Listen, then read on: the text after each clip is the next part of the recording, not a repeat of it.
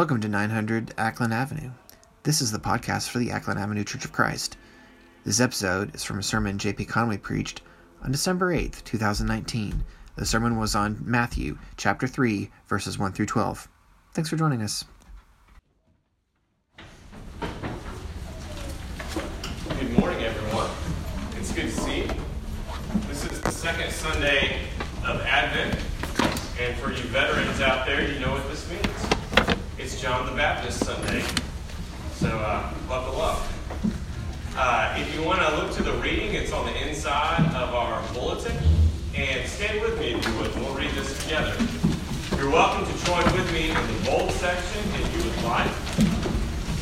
And we'll read this reading from the Gospel of Matthew, chapter 3, verses 1 through 12. In those days, John the Baptist came, preaching in the wilderness of Judea, and saying, "Repent, for the kingdom of heaven has come near.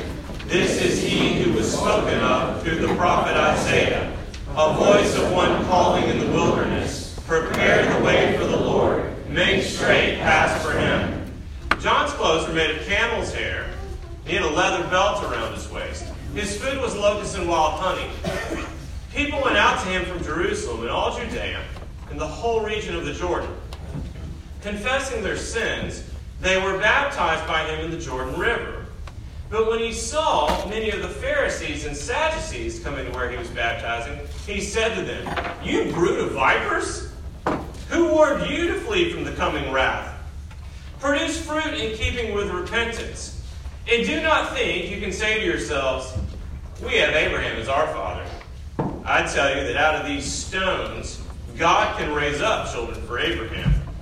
The axe is already at the root of the trees, and every tree that does not produce good fruit will be cut down and thrown into the fire. I baptize you with water for repentance, but after me comes one who is more powerful than I, whose sandals I am not worthy to carry. He will baptize you with the Holy Spirit and fire. His winnowing fork is in his hand, and he will clear his threshing floor, gathering his wheat into the barn and burning up the chaff with unquenchable fire." The word of the Lord. You may be seated.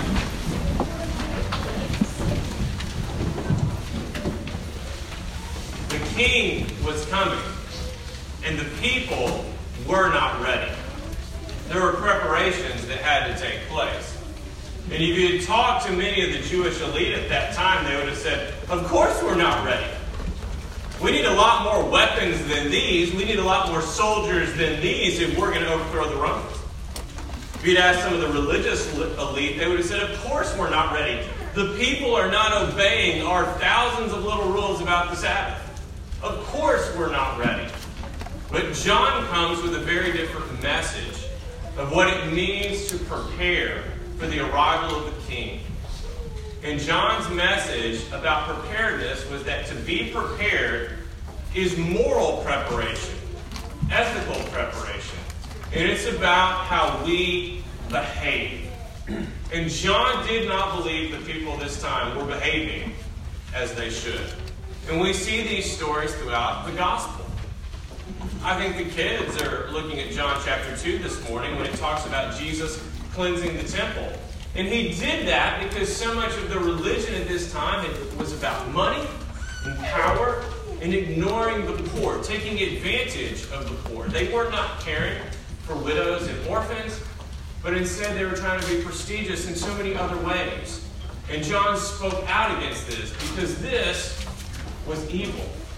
Another well-known story about John is when Herod takes his brother Philip's wife. John will not be silent about this. When the leaders of John's day committed immoral acts, John was not silent. We don't know if others spoke out or not. The only record we have is John speaking out, but he said, "It is wrong for you to take your brother's wife." And ultimately, John lost his life over this. It was an evil time, and they were not prepared. Consider our context now. What is our time like? What is the state of your family, your neighborhood, the church, our state, and world? Consider the divisions we have among us. Consider economic situations with the enormous gap between the wealthy and the poor. Consider our education system, where the statistics on the amount of elementary school children that are where they need to be in reading and math is far from what it should. Just this past week, there was a tragic situation of some juveniles getting out of the detention center, and you probably saw all the different things that happened. And in so many ways, that sad and tragic story was a microcosm of all that's going on in our world. Families struggling, young people struggling, institutions struggling. And friends, we must do more. What does it mean to be prepared for the arrival of the King? God will judge us if we are not prepared. God judged Jerusalem. God ultimately judged the Roman Empire. And when the Scripture says this morning that if we are not prepared for the Lord, we will be judged. Our churches will be judged.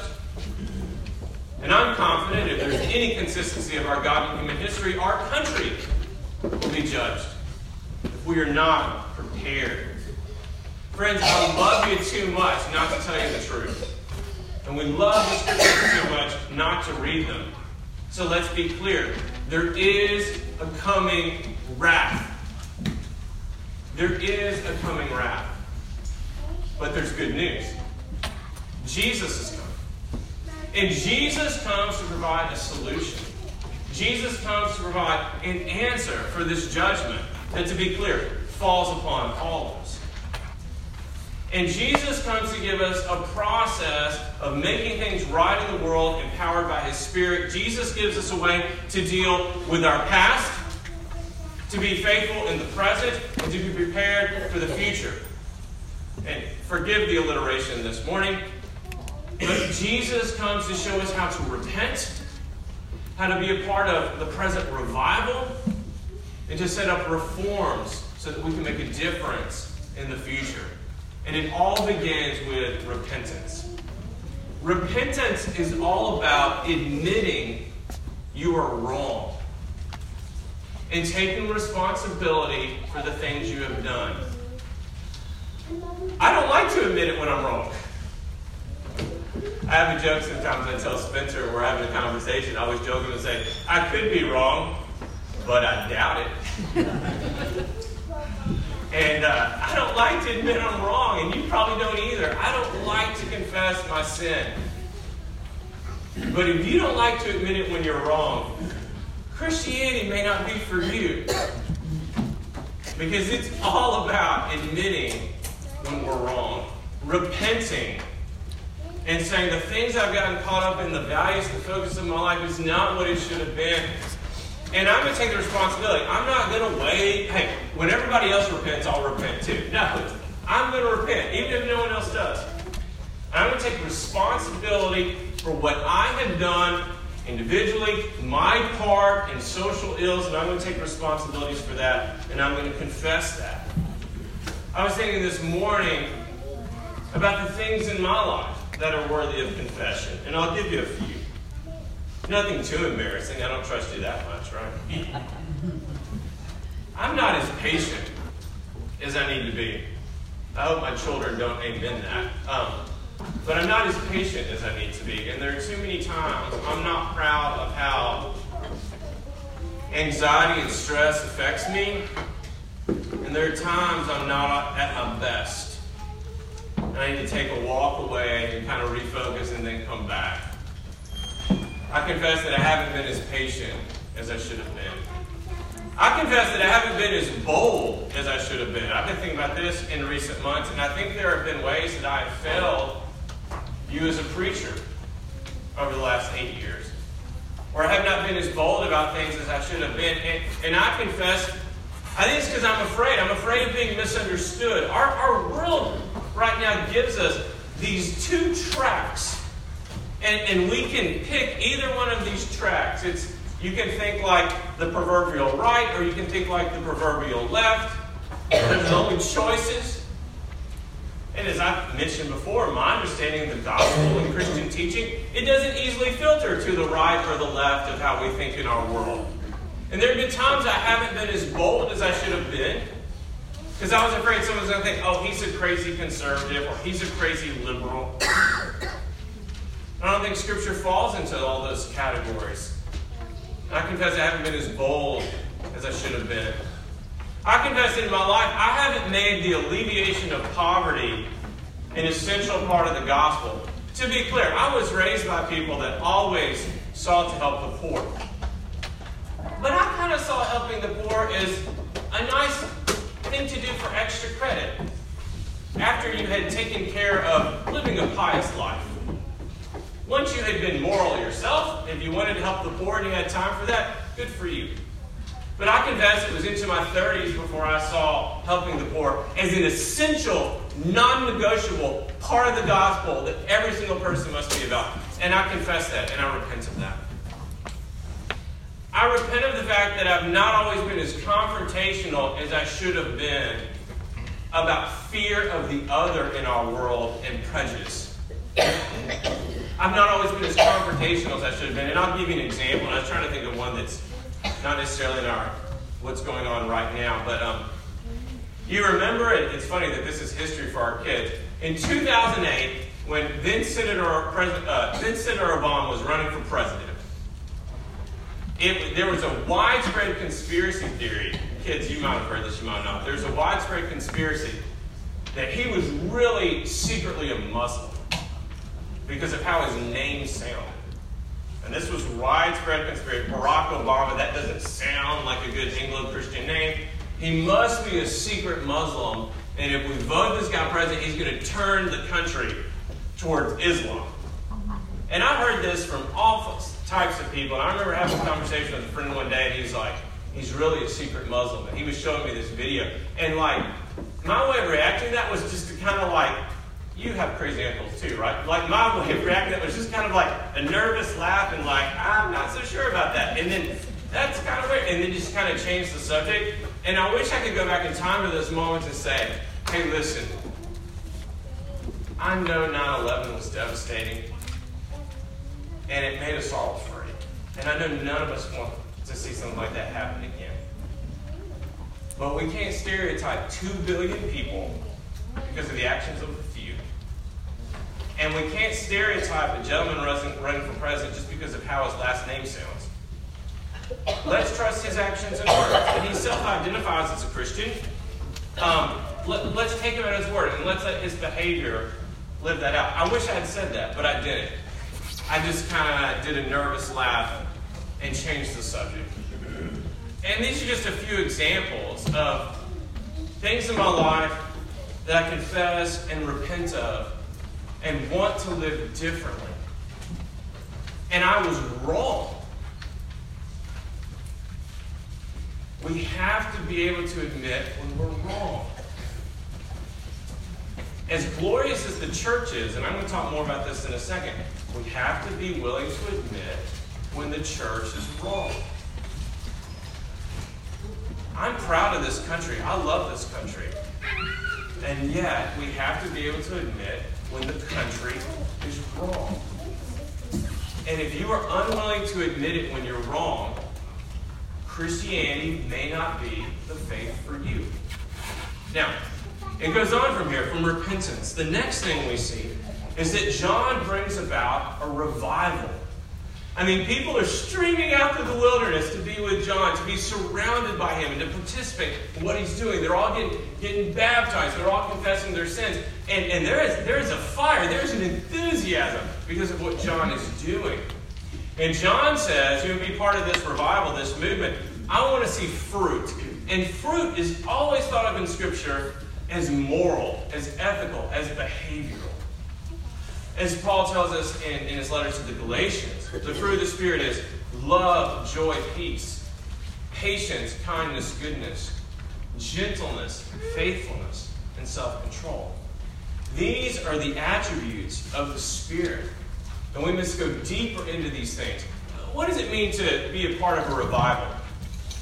A revival is when, well, think of it this way. When a friend of yours gets super into a hobby, and they go deeper into that hobby than they've ever gone before, and all they can do is talk about it with their friends. Okay, so you remember when one of your first friends discovered yoga.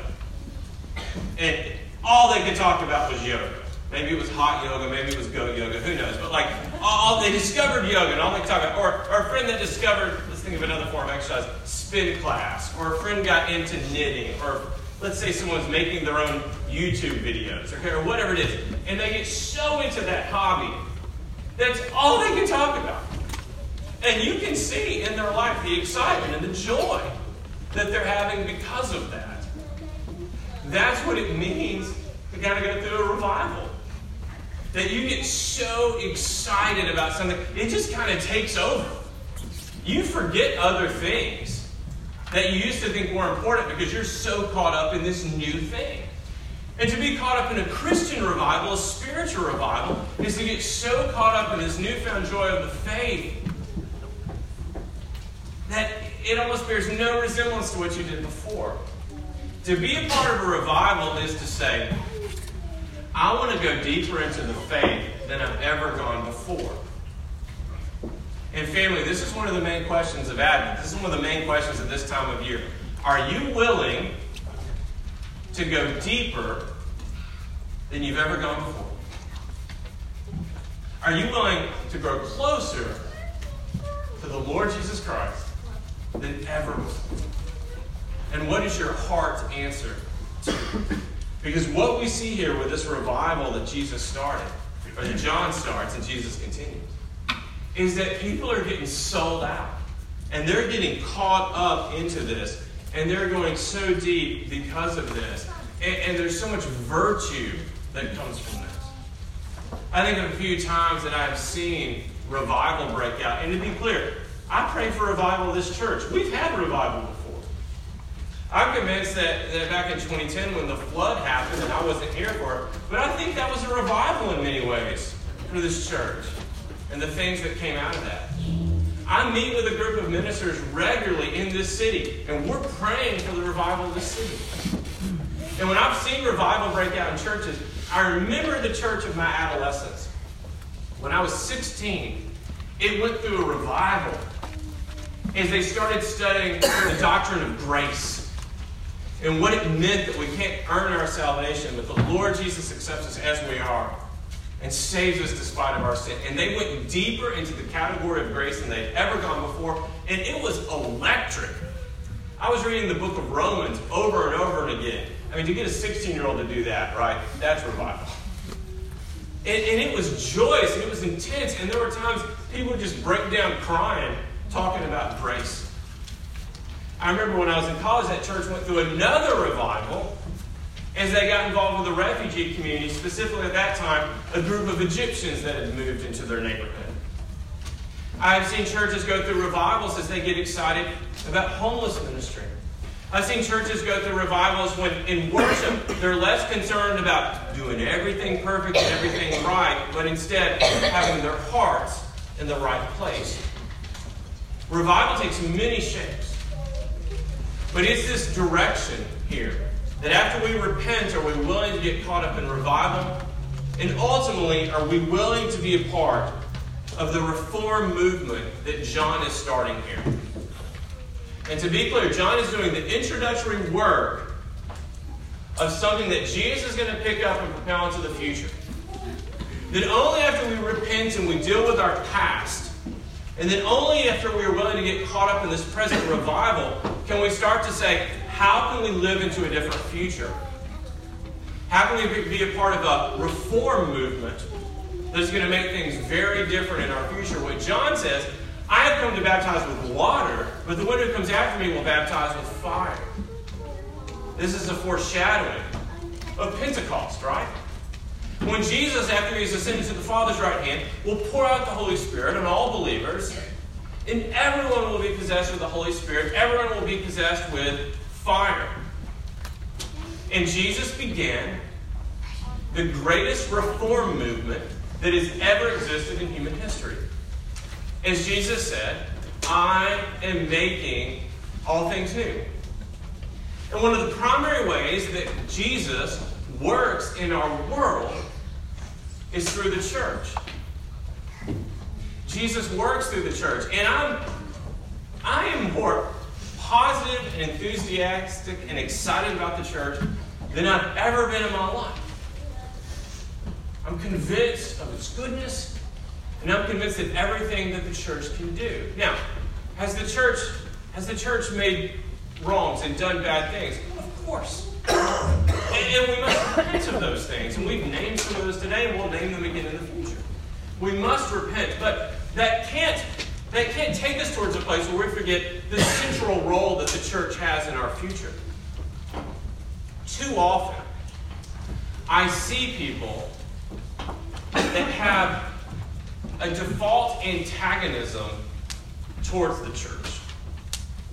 They're always suspicious of the church, or organized religion, or however they want to phrase it. And they have this default antagonism towards the church because of historic things they believe the church has done wrong. And furthermore, because they look at the posture of Jesus and they say, Jesus was frequently calling out the religious folks, therefore we need to be frequently calling out the religious folks. And I'm like, that's true. To a point. We need to call out the church when the church is committing wrong. But if we read the gospel, we see that Jesus calls out people when they sin, but he encourages them when they're trying to do right. And when he meets with his disciples, specifically in John 14 through 17, he's encouraging them. And he said, I'm going to send the Spirit, and you're going to do greater things than I've done as you're led by the Holy Spirit. Beautiful, wonderful things are going to happen through the church. To accomplish what Jesus wants to do in this world, he needs a group of people that are committed to his vision of the future and who are willing to lay their lives down and do it. Too many, though, in our world have built in this default antagonism towards any type of organized Christian community. And they bake that into the cake. They build that into the foundation. And it's full of cynicism and sarcasm. I have been to functions where it's a contest of who can ridicule the church the most. And there's a time and a place to repent. But at some point, I'm like, Jesus gave his life for the church. And at some point, I'm going to stand up and defend her. Because there's so much good in the church. I had a friend I was talking to recently that said, I'm really concerned about some things going on in our world, and I'm going to start an organization to deal with that. I'm going to get people together. I'm going to get donors. I'm going to get people that will assemble and then come together to right these wrongs. And I was trying to be encouraging, but I was sitting there thinking, I already belong to one of those organizations. We get together every Sunday, and we meet together to talk about how to make the world better according to the teachings of Jesus Christ. And guess what? It's working. It's working. I live in a city where we have so many amazing hospitals, and almost all of them bear Christian names because of the great work of the church. I live in a city with some amazing universities, and almost every single one was begun by church. Sure, the church has done some bad things, and we need to repent of that. But I'm pretty big on the church's future. Because the arc of history, if we look at it, Jesus is using the church, and he's begun this reform movement, and our future will be better than our past because of what John started and because of what Jesus has continued. Do you want to be a part of what God is doing in this world? As I consider my life, as I imagine being at the end of my life and looking back on it and thinking, what did I do in my time on this planet to make things better? What did I do during my life to contribute? I want to be able to say, I believe in a God who loved his creation too much to abandon it, entered into it at the incarnation, and sought to make it better. And during my life, fueled by the Spirit, I did everything I could to be a part of that reform movement. Are you ready to join that? It starts with being willing to admit that you're wrong. Being confident that Jesus will forgive you. And then being brave enough to say, I'm going to go deeper. I am willing to go deeper into my faith than I've ever been before. And once we do that, things get better. Our families get better. Our churches get better. Our neighborhoods get stronger. Our country gets stronger. And ultimately, our world. This season of Advent, may we commit to that. Let's stand together and sing. You've been listening to 900 Acklen Avenue, the podcast for the Acklen Avenue Church of Christ. If you'd like more information about our community, our church website is http://acklen.org. Thanks again for joining us. God bless.